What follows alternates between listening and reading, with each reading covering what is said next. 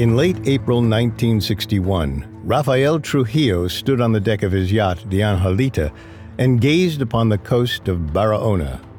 Despite the breathtaking view, 69-year-old Trujillo was in a sour mood.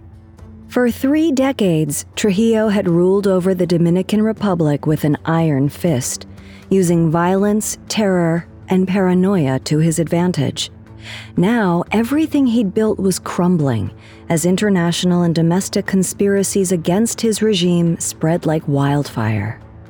It seemed as if the world was determined to destroy him. With a hard smile, Trujillo turned to his associates and asked, "Which one of you will be the Judas who will betray me?" The men stared at him in disbelief.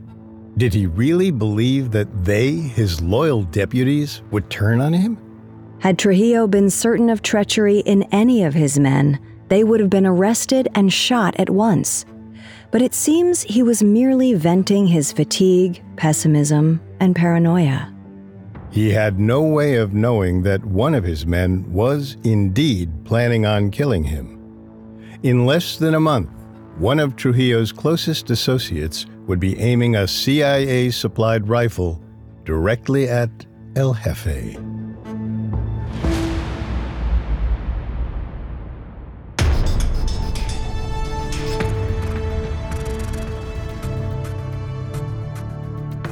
Welcome to Dictators, a Spotify original from Parcast. I'm Richard. And I'm Kate. You can find all episodes of Dictators and all other Spotify originals from Parcast for free on Spotify.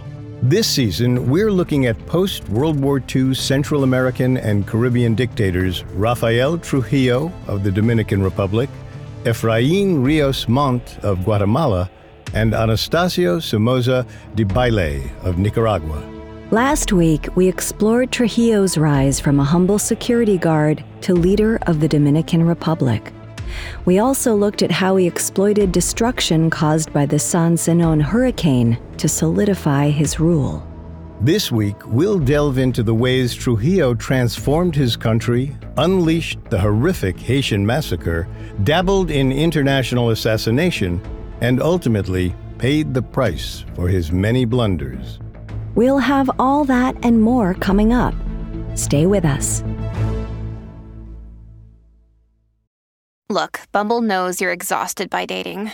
All the, must not take yourself too seriously, and 6'1" since that matters, and what do I even say other than, hey? Well, that's why they're introducing an all-new Bumble, with exciting features to make compatibility easier, starting the chat better, and dating safer. They've changed, so you don't have to. Download the new Bumble now.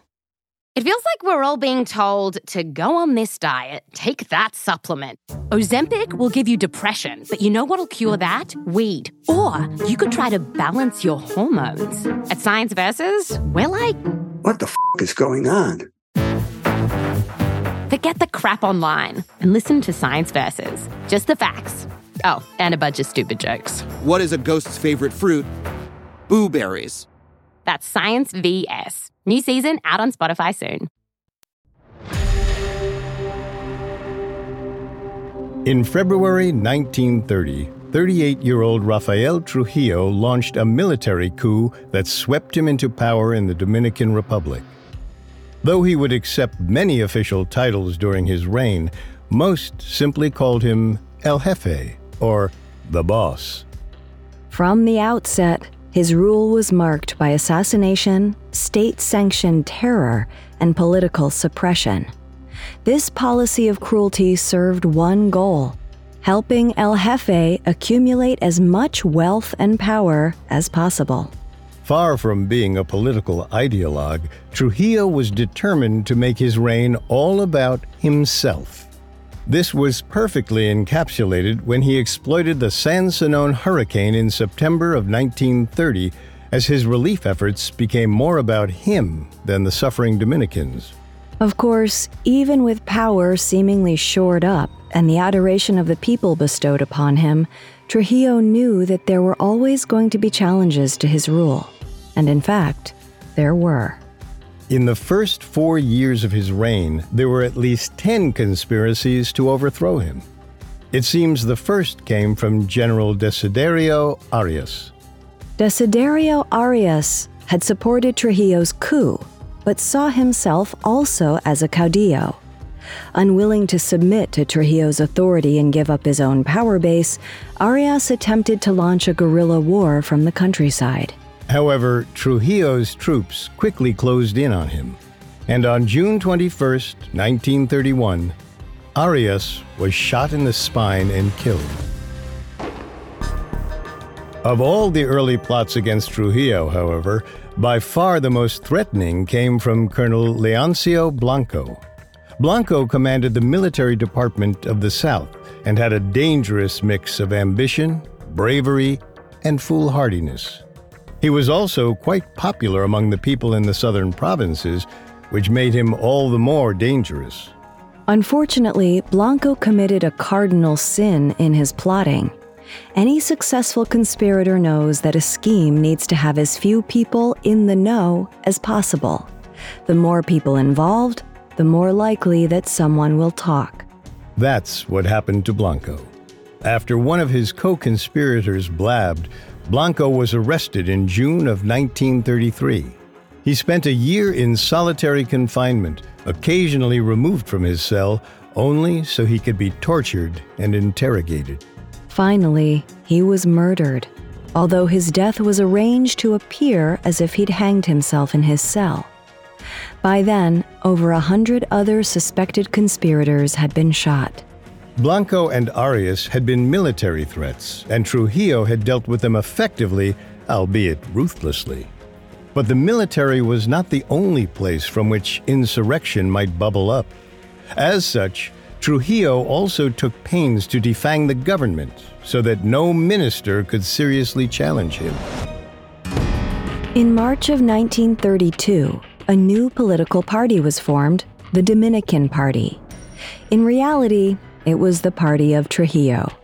El Jefe was its director and controlled every aspect of it, directly or indirectly. Soon the party's tentacles invaded every corner of the republic.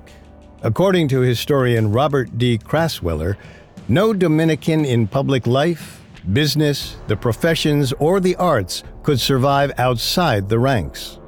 The party was funded by taking a 10% cut out of all member paychecks, money which it used to bankroll social services. The party paid for everything from meals for the poor, new churches, infrastructure projects, and medical care.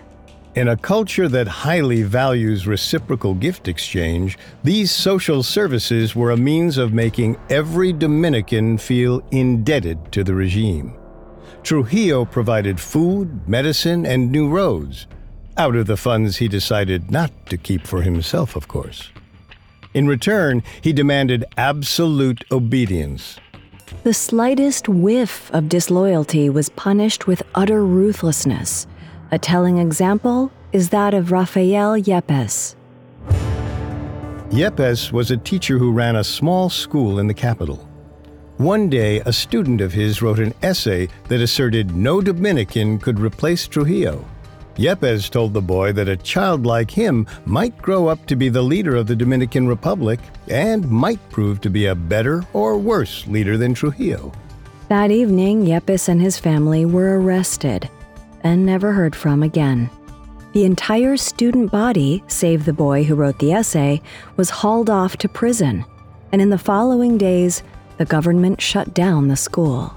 After all, Trujillo knew how important education was.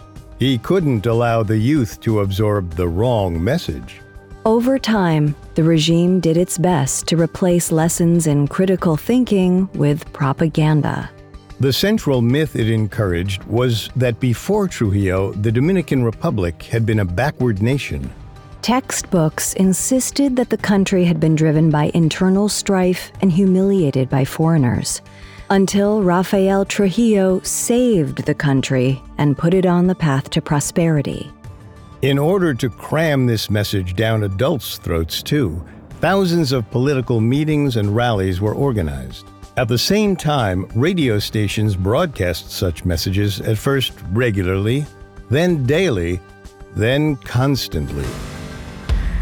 According to historian Frank Moya Pons, through that overwhelming propaganda apparatus which pervaded all aspects of Dominican life, Trujillo managed to institutionalize a non-collectivist totalitarian political system without parallel in any other country in Latin America. In order to root out possible agitators like Yepes and countless others, Trujillo also expanded state surveillance far beyond anything that had been seen in the Dominican Republic prior. His regime introduced wiretapping, opened and read people's mail, and cultivated a vast network of neighborhood spies. In virtually every aspect of Dominican life, Trujillo sought to make himself the dominant figure. As much as possible, nothing was to exist outside or independently of Rafael Trujillo. This applied to economic matters as well, of course. In 1930, Trujillo established a personal monopoly on meat production. This was followed by a milk monopoly, accompanied by the forced closure of other milk sellers, centralization of cacao, rice, salt, tobacco, and coffee industries would come later. By 1934, Trujillo was the richest man in the Dominican Republic. His annual income would be impossible to know for certain, but the American legation estimated that in 1937, still early in the Trujillo era, it was about $1.5 million, or roughly $28 million today. Though Trujillo used the government to amass an astonishing amount of personal wealth, the regime did accomplish some things which were of benefit to the country. Especially after 1938, when the economy started recovering from the Great Depression, the scale of public works greatly expanded. New roads, bridges, and irrigation canals were built throughout the country. Ciudad Trujillo's port was expanded, and thousands of peasant farmers were given previously uncultivated land to work.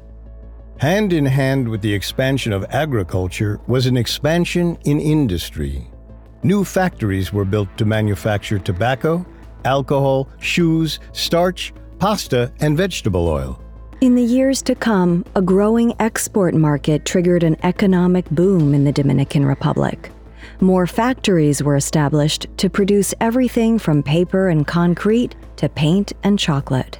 And thanks to Trujillo's iron grip on the country, these booming companies never had to worry about labor unrest or foreign competition. During Trujillo's reign, industrial sales increased from $13.3 million to $164.4 million.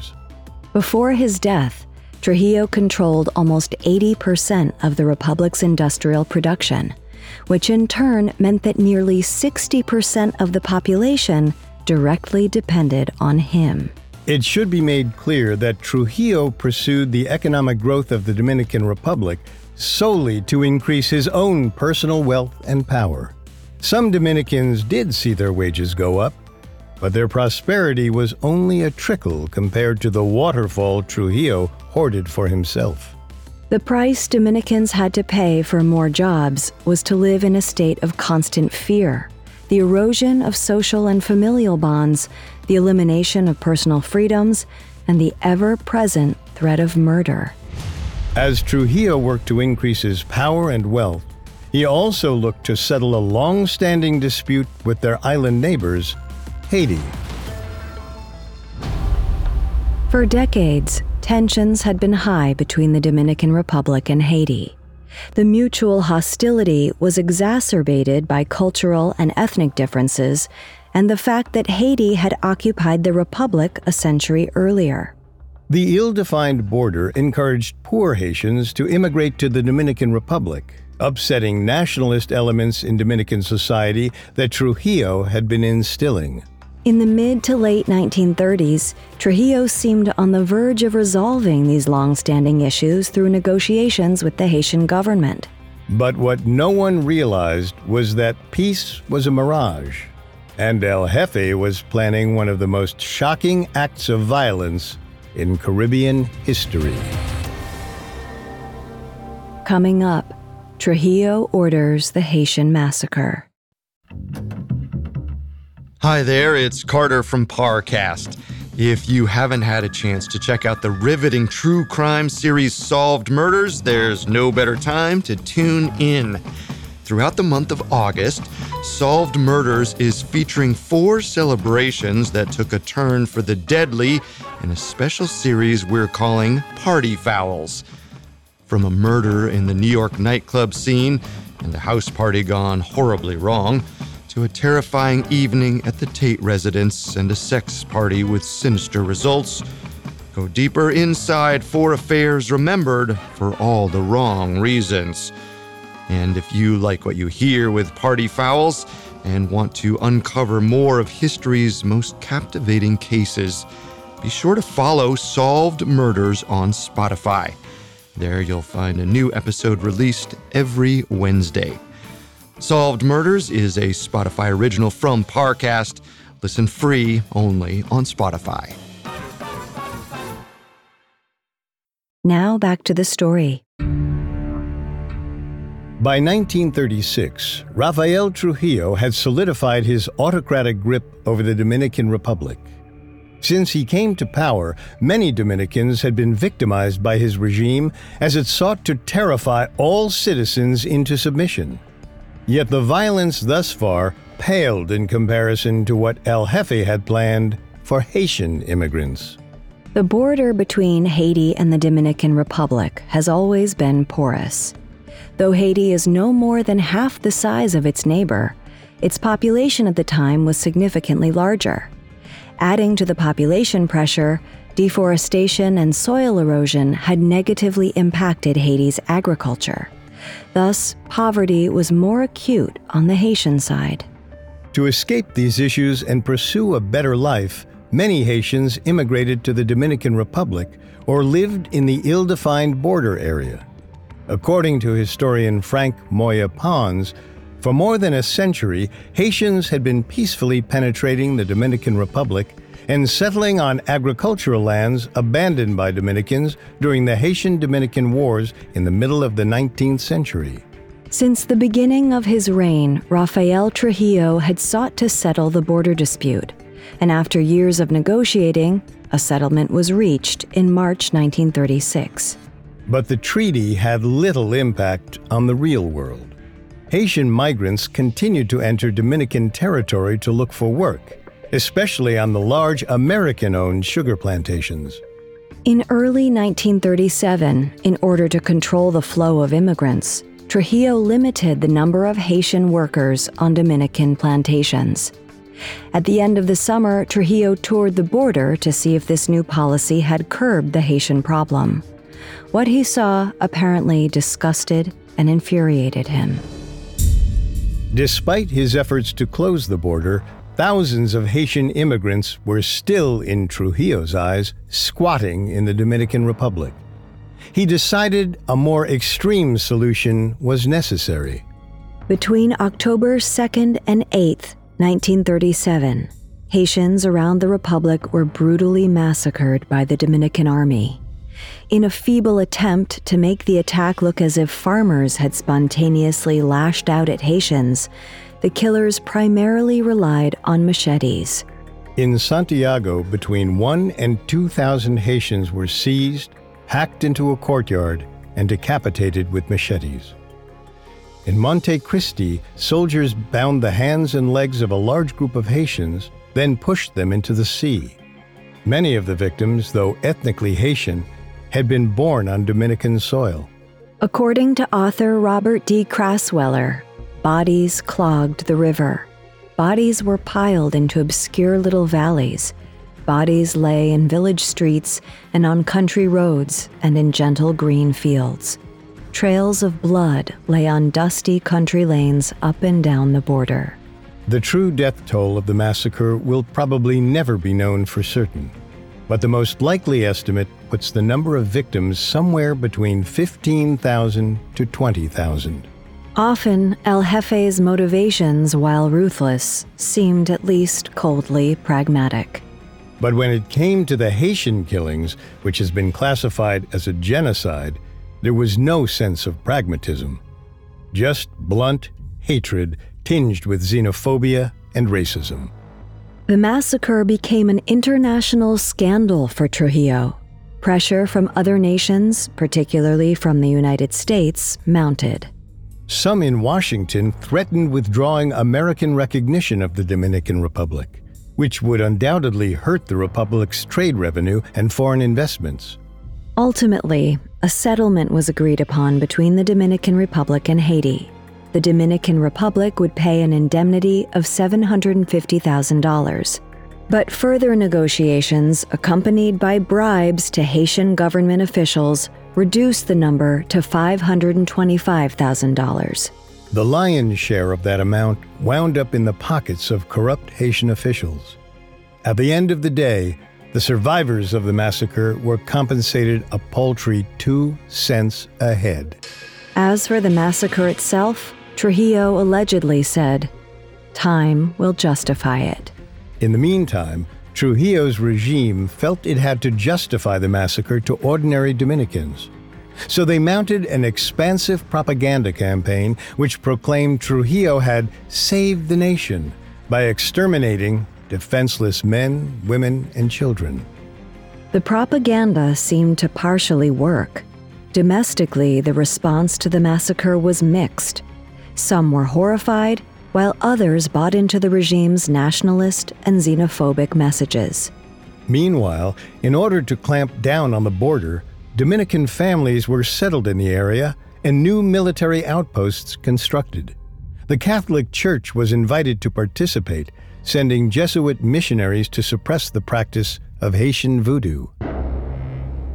Though the international condemnation of the Haitian massacre was a severe test for Trujillo, he survived. The Haitian government, especially under Stenio Vincent, was too weak to seriously threaten him or retaliate. And while Washington expressed its displeasure, the attack had not been on American interests. Plus, the compensation paid by the Dominican government seemed to settle things. Nevertheless, to alleviate American concerns, Trujillo decided not to seek a third term as president in 1938. But of course, Trujillo was in no way giving up even an ounce of power. The new president, Jacinto Peinado, was nothing more than a figurehead. The new United States minister observed that when Trujillo called for Peinado, he did so, quote, with the air of whistling for a well-trained house dog.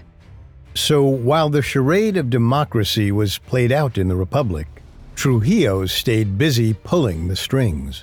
In particular, he was engrossed in a project which would be the jewel in his crown: the reorganization of foreign debt and ending the decades-old American control over the collection of customs revenue. For years, Trujillo negotiated with the United States on the matter. Finally, in September 1940, both sides came to terms and signed the Hull-Trujillo Treaty. The Roosevelt administration was pleased to dispose of the old contract, which felt embarrassingly out of date and imperialistic. It also assured them of Trujillo's loyalty for the duration of World War II. For El Jefe, the treaty represented the economic liberation of his country. Though the Republic was still in debt, it now controlled its own customs. Essentially, this allowed the Republic to govern its own finances. The treaty, plus an excess of reserves sparked by World War II, left Trujillo in an excellent position. He was riding higher than ever before. He even earned the title Restorer of Financial Independence. But not everyone was actually reaping the benefits of Trujillo's economic moves. And in fact, many Dominicans suffered under the regime's iron thumb. Citizens started to flee into exile. Many of these exiles were undoubtedly furious about their loss of status and power, as well as horrified by Trujillo's crimes. And throughout the 1940s, many were eager for a chance to get even. By the summer of 1949, a large group of exiles had concentrated in Guatemala. From there, they launched an attempted invasion of the Dominican Republic. In June, 6 planes loaded with Dominican exiles flew to the Republic. Unfortunately, the attempted revolution was doomed from the start. Of the 6, only 1 made it to Dominican soil. The others either landed prematurely or turned back at the last moment. The single plane that did make it only carried 15 men, and they didn't accomplish much. Within days, 10 of the wannabe revolutionaries were killed, and the other 5 taken prisoner. Speaking of his victory, Trujillo remarked, "I am still here, and those who tried to overthrow me are dead." Still, in response to threats from abroad, Trujillo steadily beefed up the Dominican armed forces in the early 1950s. Despite the Dominican Republic's small size and relatively limited wealth at the time, its military became among the strongest in the Caribbean, and among the most brutal. Thanks to his absolute control of his ruthless military machine, Trujillo could feel relatively secure from the machinations of his fellow Caribbean caudillos. Trujillo's reign took on an air of triumph as 1955 approached. The year would mark a quarter-century of Trujillo in power. The Dominican Congress declared it to be the Year of the Benefactor. It was decided that the best way to honor the benefactor was to hold a massive World's Fair. The fairground itself was built on a large stretch of land on the western edge of Ciudad Trujillo. Trujillo's 16-year-old daughter was made Master of Ceremonies and proclaimed Queen Angelita I. Delivering the opening address, Trujillo remarked, "The verdict of posterity does not worry me, because I have not failed the hopes of my people in the exercise of my duty and in the force of my will. The increasing greatness of the nation will be my best witness in the hour of the final judgment of history." Dozens of representatives from around the world attended. The buildings dotting the fair were wonderfully impressive, and Trujillo was eulogized without end. Nevertheless, according to author Robert D. Crasweller, the fair marked the beginning of the decline. There was about it an intimation of overripeness, of power too long and too excessively maintained, now trailing off into megalomania. A few decades earlier, the American occupying force had inadvertently created the conditions for a single caudillo to seize control of the Dominican Republic. Rafael Trujillo had done just that, cementing his rule with violence and terror. But after 1955, that violence and terror had overstayed its welcome. As Trujillo attempted to extend his reach beyond his borders, many would come to the realization that perhaps the time had come to move on from El Jefe. Coming up, the era of Trujillo enters its final, darkest days. Now back to the story. In 1955, Rafael Trujillo marked a quarter of a century as absolute ruler of the Dominican Republic. But at age 64, he was getting old. In his youth, he had been able to respond to crises with brutal cunning. As he entered his twilight years, however, Trujillo began stumbling into blunder after blunder. The trouble began with a poet named Jesus de Galindez. A Republican veteran of the Spanish Civil War, Galindez had lived in Ciudad Trujillo for a time as an exile, but had run afoul of the regime and moved to New York City. There, he decided to write his doctoral thesis on Trujillo. On March 12, 1956, Galindez suddenly disappeared. Rumor had it he'd been kidnapped and killed by agents sent by Trujillo, but no substantial evidence was found. Then, in December, the car belonging to an American citizen named Gerald Murphy, who had previously disappeared from Ciudad Trujillo, was found. Naturally, the United States demanded an explanation. Scrambling to avoid U.S. retaliation, Trujillo arrested a pilot named Octavio de la Maza. Octavio had flown with Murphy, and the Trujillo regime tried to force him to confess to killing Murphy. De la Maza, however, refused, so he was killed, his death made to look like a suicide. American investigators saw through the ruse, however, and launched their own investigation. What they discovered was this. Murphy, a pilot, had been hired to fly some Dominican agents from New York for some kind of business trip. Murphy landed outside the city on March 12th, the last day Jesus de Galindez had been seen. The Dominican agents left Murphy at the airstrip, though they returned that night in an ambulance. The agents carried a man on a stretcher out of the ambulance and put him on the plane. While it has never been conclusively proven, it is believed the man on the stretcher was Jesus de Galindez. Murphy flew the men back to the Republic. Later, he was supposedly killed in order to cover up the murder of Galindez. The alleged murders of Galindez and Murphy seriously damaged Trujillo's reputation. Murphy was an American citizen, while Galindez had been a lecturer at Columbia University and was practically kidnapped off the streets of New York. In the U.S., there was a growing sense that Trujillo's crimes had been tolerated for too long, and a regime change might be in order. For now, though, the U.S. waited. Meanwhile, El Jefe was making enemies left and right. Back in 1951, Trujillo had helped orchestrate an assassination attempt on the president of Venezuela, Romulo Betancourt, because Betancourt had supported the failed 1949 invasion by Dominican exiles. Such support ignited Trujillo's lifelong hatred and desire for revenge. El Jefe's first attempt involved injecting Betancourt with poison while he was in a crowded street in Havana. Ultimately, the attempt failed.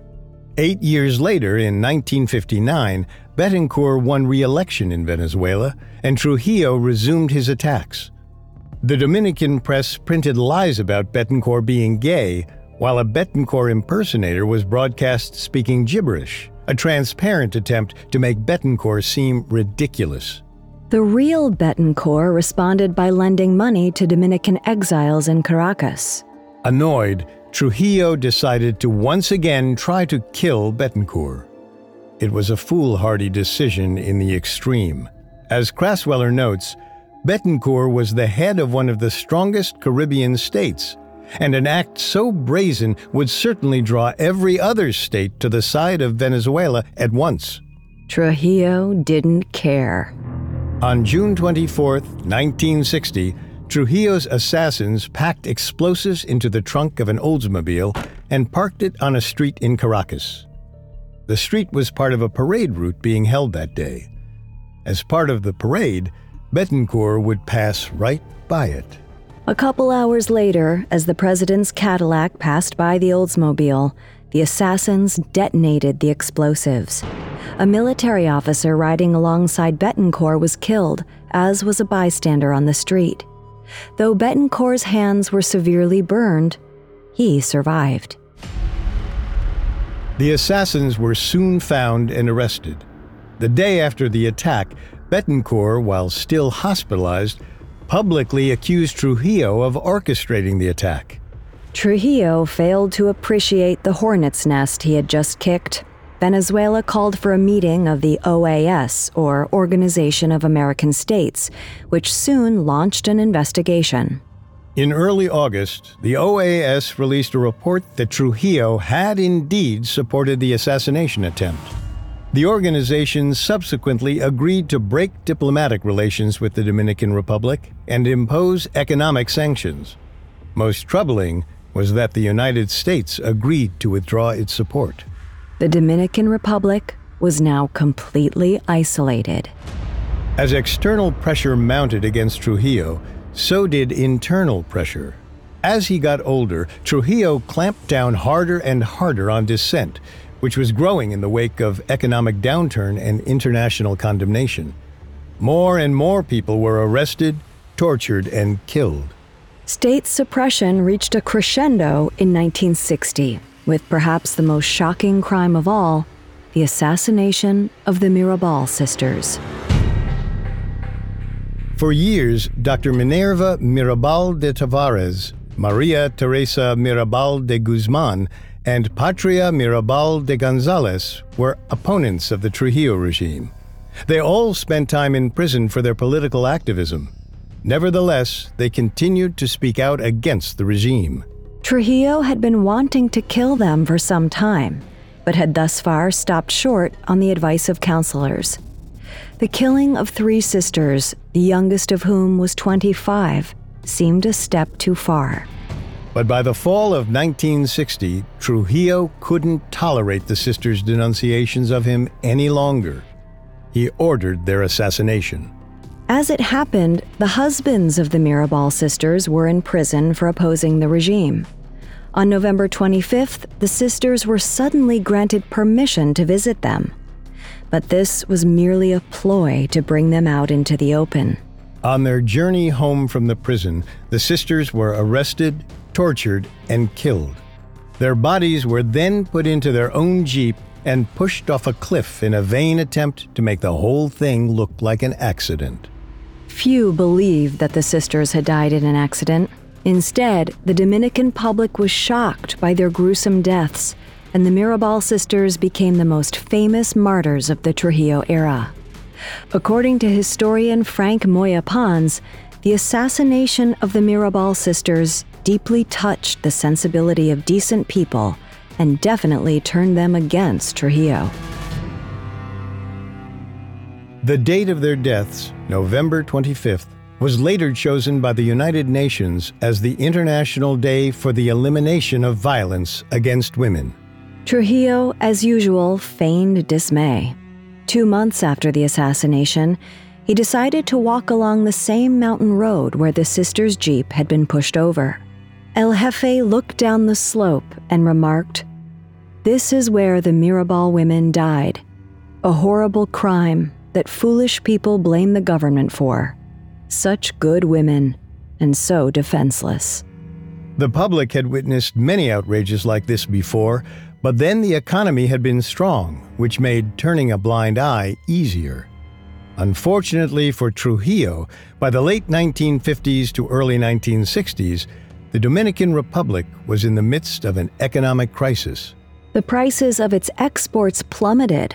The World's Fair had cost $30 million, yet produced no significant foreign investment, and Trujillo had drained the country's cash reserves in order to nationalize electricity plants and purchase sugar mills. While the falling export prices were outside of his control, the other problems were entirely of Trujillo's own doing. And as Trujillo sabotaged his own economy and brutalized his own people, he also seriously blundered in the international arena. For the United States, Trujillo had become an embarrassment, and there were fears that his increasingly flimsy regime would fall to communism. Military aid to the Dominican Republic, though not substantial, was nevertheless terminated. President Eisenhower did put into place a plan to overthrow Trujillo, but Kennedy decided to cancel it out of fear that the subsequent power vacuum would lead to a second Fidel Castro.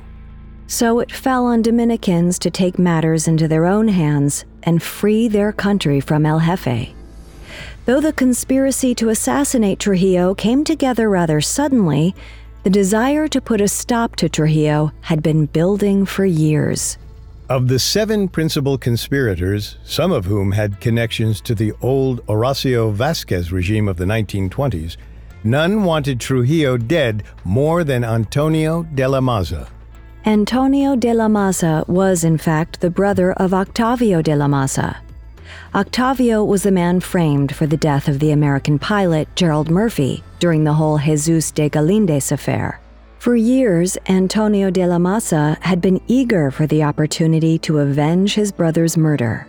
It seemed the time had finally come. Because the CIA had contacts among the conspirators, American intelligence was quick to catch wind of a possible plot. But instead of getting directly involved, the CIA slipped them rifles and some ammunition and gave them a big wink. Contacts in the American government also informed the conspirators that the U.S. would welcome the end of Trujillo. All that was left was for de la Maza and his cabal to carry out the act. Throughout the spring of 1961, Rafael Trujillo became increasingly paranoid that someone from within the regime was trying to depose him. In April, he made a blanket statement on his yacht that a man among them was likely his Judas. And yet, despite this paranoia, he never attempted to beef up his security. So, on the evening of May 30th, 1961, Trujillo was driven just outside the capital along the Caribbean shore with only a chauffeur. The conspirators, aware of Trujillo's route in advance, chased down Trujillo with their own cars. As they approached Trujillo, the assassins opened fire with CIA-gifted guns. Trujillo's car stopped, and El Jefe jumped out, blood spurting out of him, but he still managed to fire off a revolver. His chauffeur remained in the car, firing a submachine gun and then a rifle. The assassins hopped out of their own car and the gunfight continued. One of them managed to circle around Trujillo and shot him. Illuminated only by the headlights of his car, Trujillo staggered forward, shouted, "Ay," and collapsed to the ground, dead. El Jefe was gone. But the era of Trujillo wasn't quite over yet. Following El Jefe's death, his inept and unpopular son Ramfis took power. There was enough strength left in the regime to hunt down El Jefe's assassins. Of the 7 killers, only one survived. Antonio de la Maza was among those killed. But Trujillo's government had used its last ounce of strength to avenge El Jefe's death. Soon after, Ramfis was driven into exile. Before long, the Dominican Republic descended into a civil war, and in 1965 was briefly occupied by the United States once more. After several years of economic trouble and continued government suppression, the Dominican Republic saw its first peaceful transfer of power in 1978. From there, its fortunes began to improve. Thanks to an expansion of the tourism industry, foreign investment, mining revenues, and a booming telecommunications industry, the country's economy experienced rapid growth. Though it still struggles with issues like high income inequality and corruption, its democratic institutions are far stronger than in the days of Trujillo, and its economy remains one of the largest in the Caribbean. In May 2011, a museum opened detailing the horrors of the Trujillo regime. The government at the time helped fund it, while several of the museum's creators were relatives of Trujillo's victims. The director of the museum, Luisa de Peña Diaz, said that she hoped to rescue the memory of what happened so that new generations of Dominicans wouldn't forget Trujillo's crimes. Historian Laura Derby perfectly sums up the era of Trujillo. She writes that Trujillo established one of the longest and most repressive authoritarian regimes in Latin America, characterized by bouts of extreme carnage interspersed with everyday forms of terror such as random abductions, pervasive surveillance, and institutionalized forms of ridicule. And yet, Trujillo's grandson would disagree. In response to the museum, he and other family members announced plans to open a counter-museum to honor El Jefe, saying, "Did my grandfather commit a number of excesses? Absolutely. He was human. Was he a monster? Absolutely not." One can't help but wonder, if Rafael Trujillo isn't a monster, who is?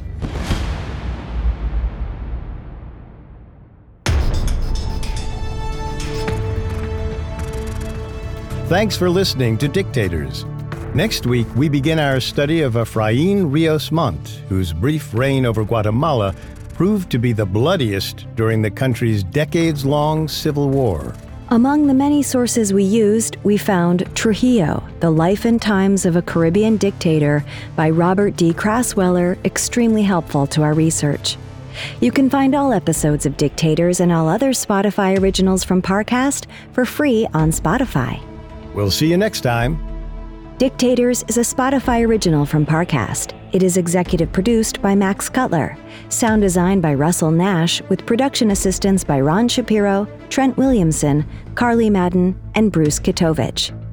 This episode of Dictators was written by Devin Hughes, with writing assistance by Joe Guerra and Nora Battelle, fact-checking by Adriana Romero, and research by Bradley Klein. Dictators stars Kate Leonard and Richard Rossner.